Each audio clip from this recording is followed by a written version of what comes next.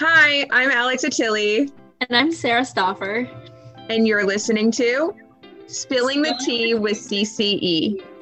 This podcast features fellows at Hofstra University's Center for Civic Engagement as they talk about a wide range of topics from current events to social movements, as well as issues that affect our daily lives. From healthcare To mental health, nothing is off the table. This podcast was created in spring 2020 to continue the conversations we had on campus in a virtual way, and we're so happy to have you here spilling the tea with us. Even though Hofstra's CCE is back to running in-person programming, we had such a positive experience with this podcast that it is now a permanent part of CCE operations. Now, let's spill the tea. Welcome back to Spilling the Tea with CCE. My name is Caitlin. I'm a pre-health and disability studies major. I have an autoimmune disorder called celiac disease, and I plan on going into behavioral and developmental pediatrics in the future, hopefully, and working with disabled children in some capacity. I'm Sanjita. I'm a sociology major with minors in disability studies, and I'm pre-law, and I plan to be a disability lawyer in the future. And I myself have many disabilities, all of which are invisible in some way. I have some breathing conditions, and then I have mental health stuff and learning stuff. So a little bit of everything, but they're all things that you can't see when you look at me. So today, Caitlin and I are going to be talking about the experience of being disabled on Hofstra's campus, and specifically what it's like to have invisible disabilities while navigating those experiences. I guess to start off this conversation, I think it would be important, especially for any listeners who haven't really thought about disability before or haven't really thought about what exactly that conversation looks like, would be to just start off by giving some definitions for things that are going to come up in our conversation a lot. And so the first thing that I think is most important to think about is what a disability actually is. And so many people have this misconception that disability is just people in a wheelchair or people with crutches or kind of these, symbols that we have in society for what disability looks like. But really the way that I like to define it is it's anything or any reason that makes your body or mind work differently than others in a way that an ableist society makes it difficult to exist or to live or to do whatever you need to do. Any of those reasons are disabilities. And so whether or not you choose to identify as being disabled is an individual's choice, but it's also not something that's dependent on a doctor sanctioning it or giving you like a documented diagnosis to prove it. Like having a disability or being disabled isn't necessarily contingent on that. And so the ADA, which is the Americans with Disabilities Act, officially defines disability as being substantially limited in a major life function. Kind of vague, but basically what that means is that as long as you have more than a minor inconvenience doing something, and something could be like walking, breathing, eating, sleeping, concentrating, seeing, hearing, even things like your bodily functions, all of that stuff counts as being a disability. When I say a minor inconvenience, I'm saying things they specifically cite, like a mild pollen allergy is not counting as a disability, but the ADA is intentionally vague in not making a list of what is a disability and what's not a disability, which is intentional so that people are able to access services under the ADA as much as they'd like to, and for that to be more widespread. And so in saying that, basically what I'm trying to get at is that a lot of the time we think disability is a very limited, small number of things, but in reality, a lot of the things that we call mental health conditions, medical conditions, pre-existing conditions, comorbidities, all of those things are disabilities. Whether or not you identify as being disabled or not is a personal choice, but they're covered under the ADA as disabilities. And they're things that you can receive reasonable accommodations for in any business or any institution or organization that serves the public. They're all required to uphold the ADA and provide reasonable accommodations. And you don't have to give proof to receive those accommodations officially, according to the ADA. So that was a lot of words and a lot of things that I just said there. But I'm going to say one more thing, and then we'll get into our actual discussions. But the last thing I really wanted to spend some time talking about was ableism. And I think, like these other terms that I've been talking about, ableism gets this really oversimplified definition a lot of the time. People just think it's discrimination against people with disabilities. It's more than that. And the definition that I really like to use is the one that T.L. Lewis has created. And the definition is that ableism is a system of assigning value to people's bodies and minds based on societally constructed ideas of normalcy, productivity, desirability, intelligence, excellence, and fitness, and that those ideas are deeply rooted in eugenics, anti-Blackness, misogyny, colonialism, imperialism, and capitalism. And basically, ableism leads people and society to determine other people's value based on their culture, age, language, appearance, religion, birth or living place, quote unquote, health or wellness, and their ability to satisfactorily produce and reproduce, excel and behave. And most importantly, in my opinion, you don't actually have to be disabled to experience ableism. So that was a lot of words, and we'll put a link to that in the description so you can read it if that went over your head. But basically, ableism is at the root of all systems of oppression, and all systems of oppression depend on ableism, reinforce ableism. They're all tied together. Basically, what ableism is that it puts a person's value contingent on whether or not they're able to conform to what society wants of them. So now I've talked a lot about a lot of things, and we're going to actually start our conversation. And it's not just going to be me talking, but I think I'm going to turn it over to Caitlin to see if she wants to kind of start our conversation on a specific point or a specific way that this relates to Hofstra. I'm not sure how many students or how many people outside of this campus know, but Hofstra does have a really large part in disability justice history. A lot of really famous disability activists either attended the school in some capacity, have spoken here. It was a really big place and a big center of that movement. So it has a really deep history of claiming that there's equal accessibility and all of these things on campus. But as time goes on, we've seen that this isn't always the case, especially now. Obviously, things have changed a lot since at least 20 years ago when prominent movements of the disability justice movement were still happening. I think the easiest way for people to see this on our campus is a lot of the physical barriers. One of the things I've noticed the most frequently is that the automatic sliding doors, those are frequently broken. And obviously that doesn't restrict someone who isn't physically disabled, but it's something that's very noticeable on campus. And I've heard a lot of people talk about that as one of the most prominent things they see for a lack of accessibility on our campus. But I think that is a great way to just show that in and of itself is the baseline for things that should be accessible, and the doors don't even work. And I'm also thinking about beyond the doors, like thinking about the student center and specifically the parts of the student center where you get food in the back, and how just the way that that's set up architecturally, you get into the door. And as soon as you're there, there's tons of people everywhere. There's not a lot of room to kind of get through all the different food places. The actual cards that say what type of food is being served, what the name is, how much it is, they're really small, and the font size is really, really small as well. And so when you factor in the fact that you have lots of people in there and it's really small, if you have any sort of vision impairment, even if you just have glasses and maybe you don't have a very severe vision impairment, it can be really difficult to actually see and read what it is that is being served. Also, the actual counters where you get your food from are really high up too. So anyone in a wheelchair, honestly, anyone who's short can struggle trying to get access to food. And that's just in the student center, which is probably the most common place, I'd argue, on campus that people get food. It's not exhaustive, but those are some of the things that I think we also notice as being like physical barriers to getting access to things that you need. You can't just like not get food or avoid the student center your entire time at Hofstra. Just like you can't avoid going to class if you need to get in and the doors don't open. I've definitely noticed a big change in how the student center has been formatted since COVID happened. I think it was a lot more accessible before the pandemic hit, and we didn't have the same restrictions like with the counters and things like that. Everything was more open on the food, so they could hand it underneath the glass panes that they rest sign on. With them lifting all of the other restrictions that they've lifted, they haven't brought back that aspect, and it obviously does impair a lot of people. But I think another big issue on this campus is, although the academic side of campus is flat, getting over to the academic side of campus is not flat. And that can be really hard for manual wheelchair users who have to push themselves all the way up the Unispan or have to make a really long trip to either the med span or the Netty span, either near the med school or near the Netherlands, which can be really inconvenient, even for people without a wheelchair or something like that. Like that can be really hard, especially if you have like breathing problems, or it can be hard for anyone. Honestly, it doesn't have to be someone with a type of disability that would have trouble walking up a steep hill multiple times a day. Like I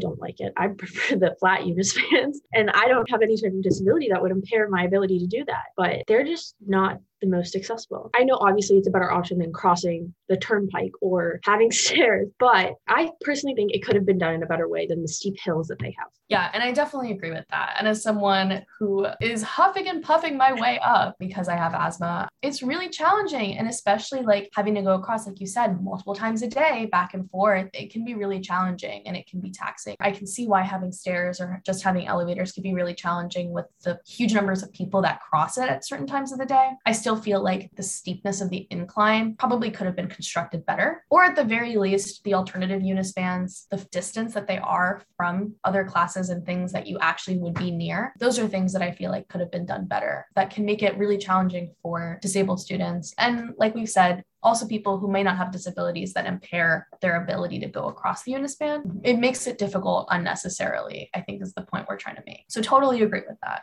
I think the last thing I want to touch on for the physical barriers is the lack of accessibility housing that's on this campus. In the towers, it's usually restricted to the first and a little bit of the second floor. I know Stuyvesant is usually the building that they deem the most accessible, and a lot of people who have like larger physical disabilities live in that building. But I don't think we should be limiting it to just one floor, because regardless, larger bathrooms would help everyone. I don't think it should just be like, oh, this person's in a wheelchair, so they're the only one that needs a larger bathroom. That isn't fair or warranted or justified in any way, because some people don't have a physical disability but would warrant the use of these bathrooms and things like that, or just like better floor setups. I totally agree with you. And I think it really speaks to the way that on campus we handle if somebody is disabled and has particular needs that they need in order to access things. The way that we handle that is we make it an individual problem. That individual has to prove that they need, and then they're the only one who's allowed to get access to it. And even then, they're allowed to, but whether or not that's actually enforced or consistently available to them is a different story. But because we've individualized it so much, there's so many people who are now not able to access that same thing, which could help them. And I have such a big issue with this, and I could talk about this forever. Caitlin knows. But like, I really feel strongly that gatekeeping a lot of services and access is really not helping anybody. It's unnecessarily inconvenient. And there's also to consider the fact that like, there's so many barriers to actually getting a diagnosis that would hypothetically qualify you for services. It's extremely expensive. It can cost thousands of dollars to actually get one of those diagnoses. A lot of people of color, trans people, LGBTQ people, anyone really who's marginalized has a lot of issues a lot of the time with medical practitioners having bias against them. And so that interferes with their ability to actually get an accurate diagnosis or a diagnosis that reflects their actual needs. There's also a lot of issues with like getting to the doctor at the frequency at which you might have to go to get a diagnosis. Like you might have to go multiple times, do lots of different types of tests, and all those things add up just in terms of like a financial toll, but also just like a physical and emotional toll. And so when you take into account all these different things, and the fact that there's so many barriers to getting the diagnosis, it really doesn't feel fair that we're gatekeeping services based off whether or not someone has a diagnosis, when really the ADA does not require that we do that. That's something we've created because we think that it's better to make sure that people aren't quote unquote faking disability and taking advantage of something. That's more important to us than making sure that people who actually need it get access when they need it. Yes, a lot of other institutions operate similarly, but that doesn't mean we have to do that too. And that doesn't stop us from choosing to do something that's more accessible to everyone, something that really takes into account the fact that not everyone has access to diagnoses and not everyone has access to getting services in the way that we are forcing them to do it in this very like narrow, specific process. We could be giving access to a lot of people by making it less complicated and less gatekeepy. Yeah, I think one of the things that this university has done, they've definitely stigmatized the idea of having a disability, especially having an invisible one. I don't think they've factored in like how much more difficult it is to get a diagnosis for an invisible disability, because there's so many different things that factor into that. And if you have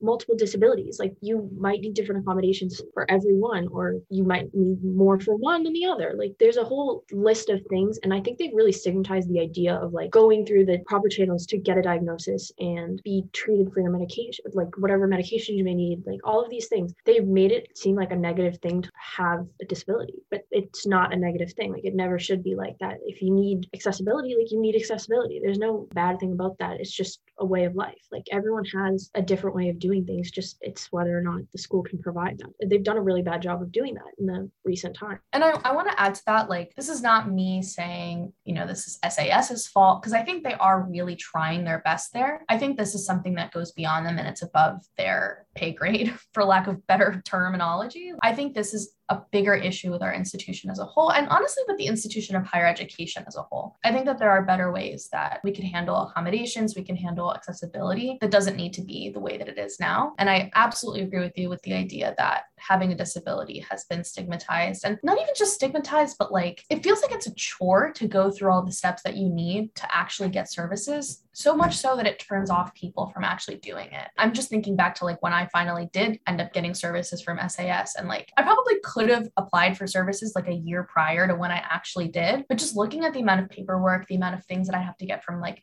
a doctor, from a specialist, from another specialist, do all the diagnostic testing. I was like, this is too much. And for someone who literally has disabilities with like focusing and like remembering and staying on top of things and is anxious, like the actual process itself is asking me to use the very skills that I am impaired with. Like those are the skills that I have a hard time with. So the fact that we are putting up all these roadblocks for honestly no reason, it just feels especially frustrating. I also wanted to talk a little about something which I think, Caitlin, you had kind of talked about earlier in a conversation we'd had before this, but just the amount of euphemisms that the administration uses to talk about disability. And I think we've come up with so many examples of this. I think one of my favorites is the quote, person first priority parking spots. This is in reference to a movement that started in the 70s and 80s that was led by parents as well as disabled activists following institutionalization. And it was fighting back against this idea that it was justified to institutionalize people because disabled people weren't actually people and they were treated inhumanely. And so that's what made it okay to treat disabled people the way that they were treated. So in light of that, there was a big push to use the language people with disabilities as opposed to disabled person or the disabled, centering the fact that they are a person before the disability. And there's been a lot of pushback to that in more recent years with the idea that disability does define a lot of my experience. And why should I have to assert the fact that I'm a person for you to believe that I'm a person? Me saying that I'm a disabled person shouldn't make you question whether or not I'm truly a person, whether or not I truly deserve respect. So I think the fight to move away from that phrasing and move away from that ideology has been very focused on the idea that it's not the fact that we have to emphasize that people are still people. It's more so we have to destigmatize that disability is a bad thing, that it's not that I'm a person with a disability. So don't think about my disability, but just think about me. I'm a person. It's like, no, like think about me and the fact I have a disability and respect me even though I have a disability. Respect me because I have a disability and respect me just in general. Like it doesn't have to be something that's separate from disability. Anyway, that was a tangent, but this is all to say that the person first priority parking was a misinformed and not great attempt at, I guess, adopting that. They didn't understand what that meant. They just wrote person first and that's all that's on there. But I think it's an example, and I'm sure Caitlin will have other examples of how our administration tries to just shy away from saying disability when disability is what we're talking about. And it's not a bad word or a shameful word and something that disabled people feel like they can't say or that no one should talk about. I definitely have a few favorites that have made me laugh in the way they reference disability on this campus. A few of the ones I've heard are ably challenged or differently abled, which differently able kind of like irks me beyond a belief because everybody is differently abled. If you really think about it, like nobody does everything the same way. Everyone has their own mindset, their own actions, their own ways of doing things, their own ways of thinking. Like you're just describing the human race. Like if we were all the same thing, then I don't think the world would be the way that it is. Also, describing something as like ably challenged, like first of all, that's grammatically incorrect. And that really bugs me. Second of all, you're making it a challenge. They're not challenged. You are creating a challenge for people who are disabled. And that really bugs me because it's so easy to just give people accessibility. I understand it can be like costly and things like that. But if we just had the accessibility in place altogether, it wouldn't be costly. Like you would just have it. And those aren't hard things like getting off the Unispan. They just put ramps there. I know people who aren't disabled use those. It's not a hard thing to institute. It's just something we should be doing in the first place. And I think a lot of the idea around like using these terms that aren't disabled comes from the idea of stigmatizing things too. Because I know in talks with like administration, when I've heard them use these terms, they don't want to use the word disability when referencing SAS. We've used that term a lot. For anyone who doesn't know, that's student access services. But in referencing SAS in relation to disability, they think it stigmatizes it, makes it something negative. Using the word disability with it would make people shy away from getting things. But having a disability isn't a bad thing, and needing accessibility isn't a bad thing. You're equating it with something really negative. And I think that's really harmful, especially to people who have like invisible disabilities. And they're like, oh, well, you're just differently abled. No, like you have a disability. That's not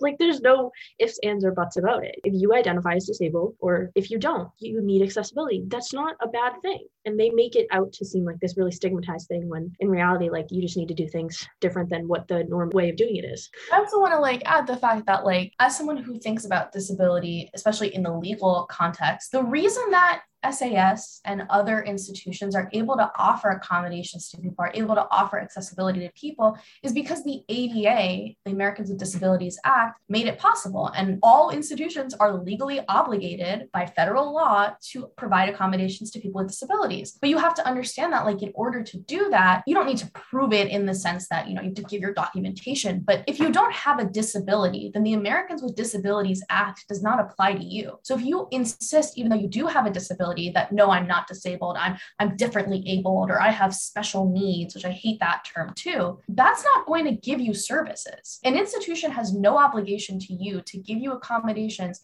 because you have quote unquote special needs. But you need to have a disability in order to have that federal law be in effect and to apply to you and to give you the services that you need. So rather than trying to sidestep the issue that the word disability is stigmatized. In my opinion, I think that the administration, I think Hofstra, I think SAS, I think it would be a much better use of our energy and time to work on destigmatizing disability, educating people on what disability is and the fact that things like asthma, wearing glasses, things that we don't even consider to be disabilities still count under the ADA as disabilities and entitle you to services. I think we should be jumping into that fight and into that effort instead of saying that, oh, you know, we don't want to turn anyone away. Let's just pretend that disability isn't really like a real thing. We'll just be very hush hush about it. And it's like, that's not going to help people, especially once you leave Hofstra and you're in the world, you may need services for your job.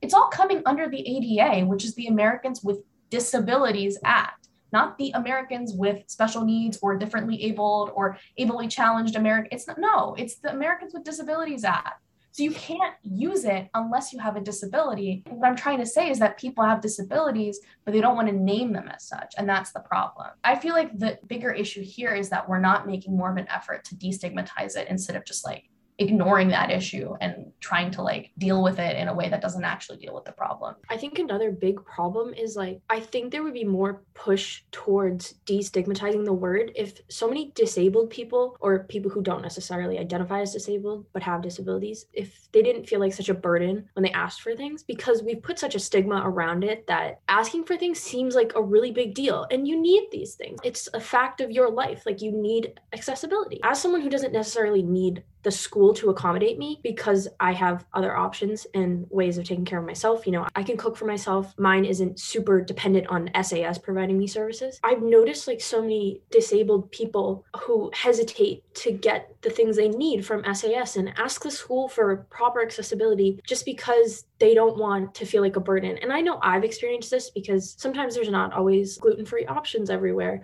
And that's hard. I always have food in my room, so I know I'm okay. I've prepared for this and I've done all my research, so I know what I'm doing. That's not to say someone who has a more prevalent disability in their life won't feel the same way and feel like a burden when they ask for things. And I think that's a really toxic culture that we've created around disability and like asking for what you need. And even people who aren't disabled, like if they need something, like it's still burdensome to ask for help. I just think that's really toxic and something we should be working towards getting rid of. I totally agree with that. So you feel like you're a burden, especially I think in the context of like invisible disability, but I think it can also apply with if you have a visible disability too. But like when you walk into a room or you're in a situation, for me specifically, like I'm high risk for COVID. So like when I walk into a room, no one's wearing a mask and no one has even thought to consider that maybe we should offer a Zoom option, or maybe we should do this outside, or maybe we should ask people to wear a mask anyway. It's just this idea that like you're forgotten. Like you're not even considered when people are making decisions about a particular event or about a particular meeting or a class or anything. You're a burden for asking. People don't even care enough to think about what you might need when they're making the original plans. And I think it can take a toll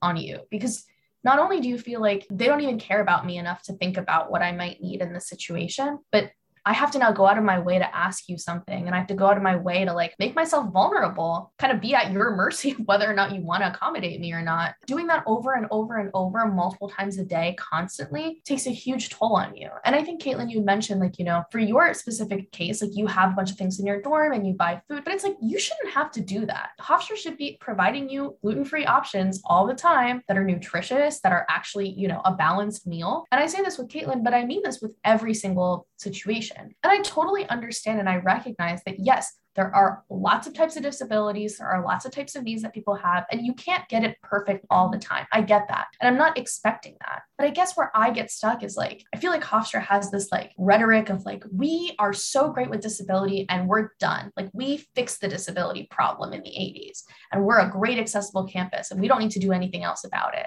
And it's like, it's not over. Like, it's not done. It's never going to end. We have to keep working towards making things more accessible. And I think the bigger push, and we'll talk about this, I think, in a bit, is with universal design and making sure that when we actually create spaces and we actually think about things, we make them with disabled people's potential needs in mind first. So there's less of a burden on them to have to ask for it first. That's a big thing that I feel like is really frustrating being on this campus. It's like having to constantly like overcompensate for the fact that the university doesn't consider me in a lot of things that they do. And it takes a toll. And I think if you have mental health stuff already, it's not a great combination to have to do. And then also go to class and also do all these other things on top of it. Yeah, I mean, I know you mentioned universal design, and I want to speak quickly a little bit about that. I've noticed a lot of the dining options on campus, even for people without disabilities, for people who eat kosher or don't eat certain meats, like even asking for that is burdensome. Like this isn't just something that affects disabled people. And I think adding such a stigma to it, even for people who aren't disabled, makes it a lot harder to live on this campus. I absolutely agree with you. And I think that's why, like, when we talk a lot about these types of solutions, it's the concept that, like, something that helps fix an access issue for someone who's disabled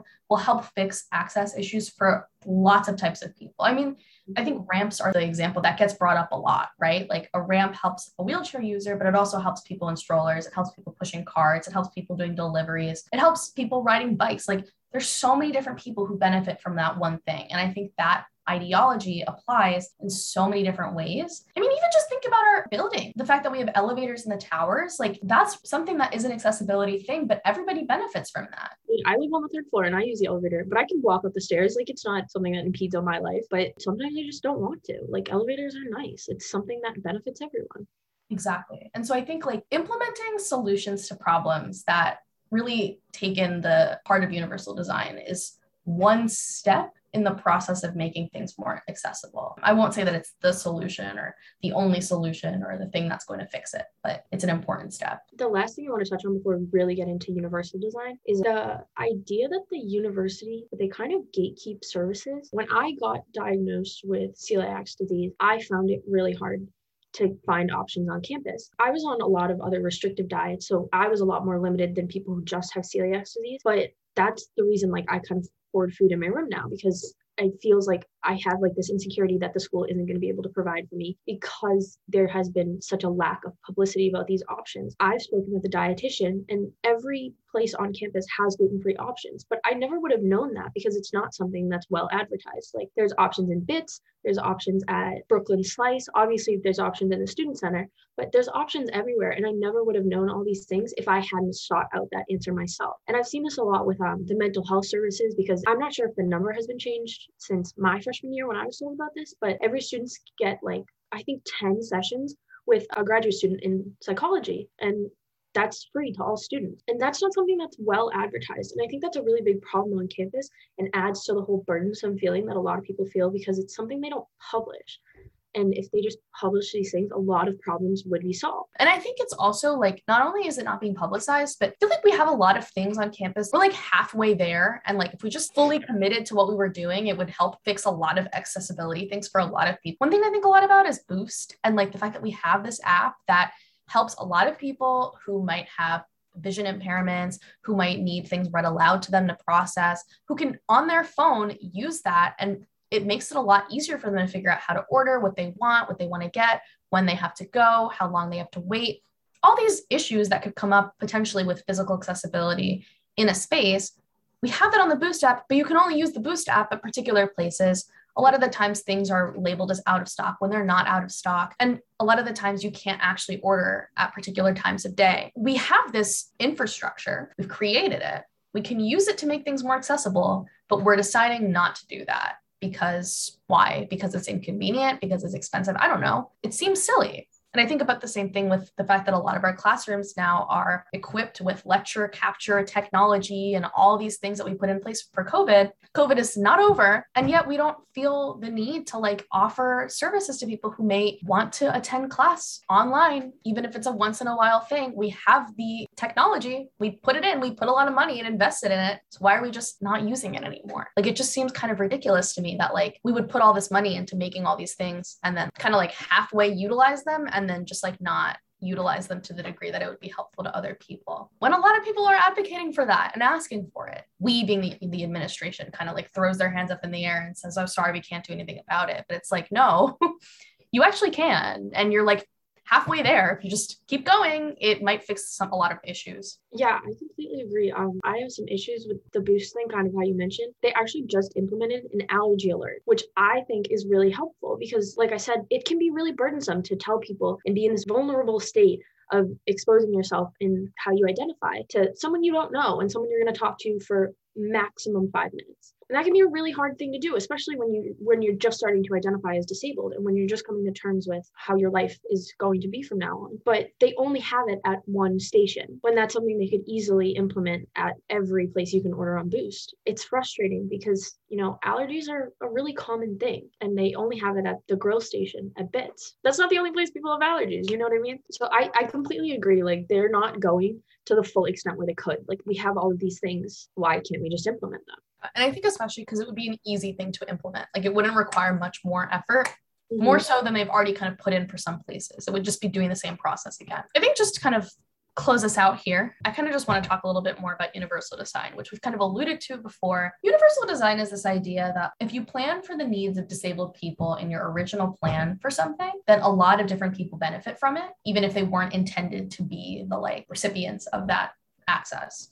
So I talked about ramps before, but it really applies to a lot of different things. And, you know, a lot of times I think people who teach oftentimes are given some tools about UDL, which is universal design for learning. And so there's a lot of different things that sometimes teachers get told about how to like make their lessons and their classroom assignments and things accessible to the point that like different types of learners can all benefit from it and access it. But that ideology and that framework applies to so many different things and is a really easy way to think about when we create new things, like how we can make things accessible. I think that's a really great framework to think about it because it helps kind of preemptively address a lot of the issues that exist currently on campus. Because if you were thinking about the fact that there might be people with allergies, people who have mental health issues, people who are, you know, anxious about being in a space that's really loud and overstimulating and there's a million people and they have to now shout at somebody across the counter that they have an allergy or they have a dietary restriction, like that's a really overwhelming situation to be put in, especially when it happens multiple times a day. But if we had thought, maybe someone will have that experience, then we could have maybe put in, like what you said they have at Bits, like that could have been something that was at every station or something that we had thought about for a lot of different contexts. And I think a lot of making universal design effective is having a lot of disabled people at the table when you make decisions, and not just one person who's tokenized or one person with one type of disability, but having people with various different types of experiences who can have intersecting experiences and not just disability, but who are people of color, who are queer, who are of different sizes. Like, I think it's important to have a variety of people's experiences represented when you make those decisions. And I think that helps to explain why a lot of what we have now doesn't work. I think a good way to put this, I heard someone say this a long time ago, and I wish I could remember who so I could give them credit because I think it's a really impactful statement, is that this isn't like a white man's world, but a white man is always sitting at the table. That's not how the world looks. You know, you walk outside, you see people of different races, different disabilities, things like that. And that's what the world looks like. You know, not everyone is a white man, I guess is the easiest way to put it. And I think that was like a really impactful thing. And it definitely changed the way I see universal design and like how much I've come to admire that idea and as something we should be implementing because it helps everyone. Some of the most basic things that people don't even think about come from the ideas of universal design, like curb cuts is a huge one. Like, and the way you explain ramps, it helps people of every type, like disabled people, people with carriages, things like that, or like automatic doors in most chain retail stores, grocery stores, things like that. Like, I know when I walk in with a carriage, it's a lot easier to just walk towards the door and it opens.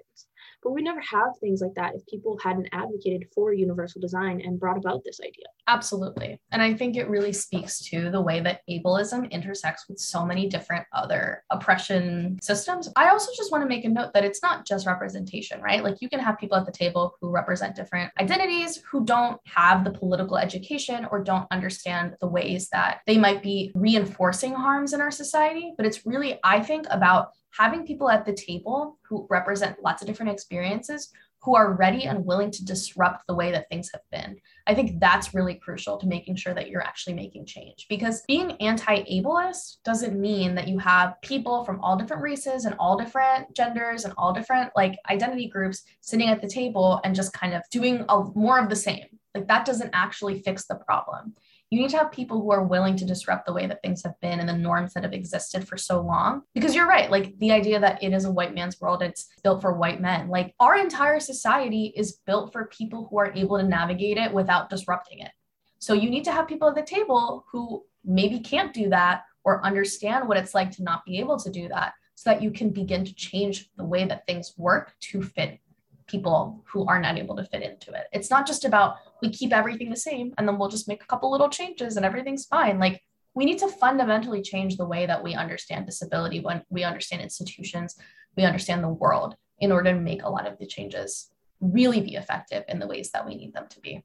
One thing I want to mention, I know this is a really common thing for people who study disability studies to learn, but there's this idea of disability as a social model, and it's that society dictates what a disability is. And I think that's a really good way to think about things, because if everyone needed a wheelchair, we would have ramps everywhere. It's how your society creates the challenges for you. And that's what disability is. And it would be so easy to overcome something like this if we just considered different disabilities, different races, different genders, all of these things. If we just put those into consideration when we built these institutions, the world would be so much easier to exist in. I think that's a great place to stop. And we just wanted to thank you for listening to us talk about this. Caitlin and I have these conversations all the time, so we figured why not record one. If you enjoyed this, you can check out other podcasts that are on Spilling the Tea with CCE. And we're also going to be putting a couple of links in the description, the definition of ableism being one of them, and maybe some other things depending on how we feel after this ends. But definitely check those out. Thanks so much. Thank you so much for listening. If you're interested in continuing the conversation and learning more about Hofstra's Center for Civic Engagement, you can find us on Instagram, Twitter, and Facebook at Hofstra CCE, or visit our website at hofstra.edu/CCE. The beautiful music you've heard in this episode was written and composed by Ethan Tauber. The song even features the chords C, C, and E. We hope you join us again to discuss combating more of our world's most pressing challenges. And thank you for helping us spill the tea.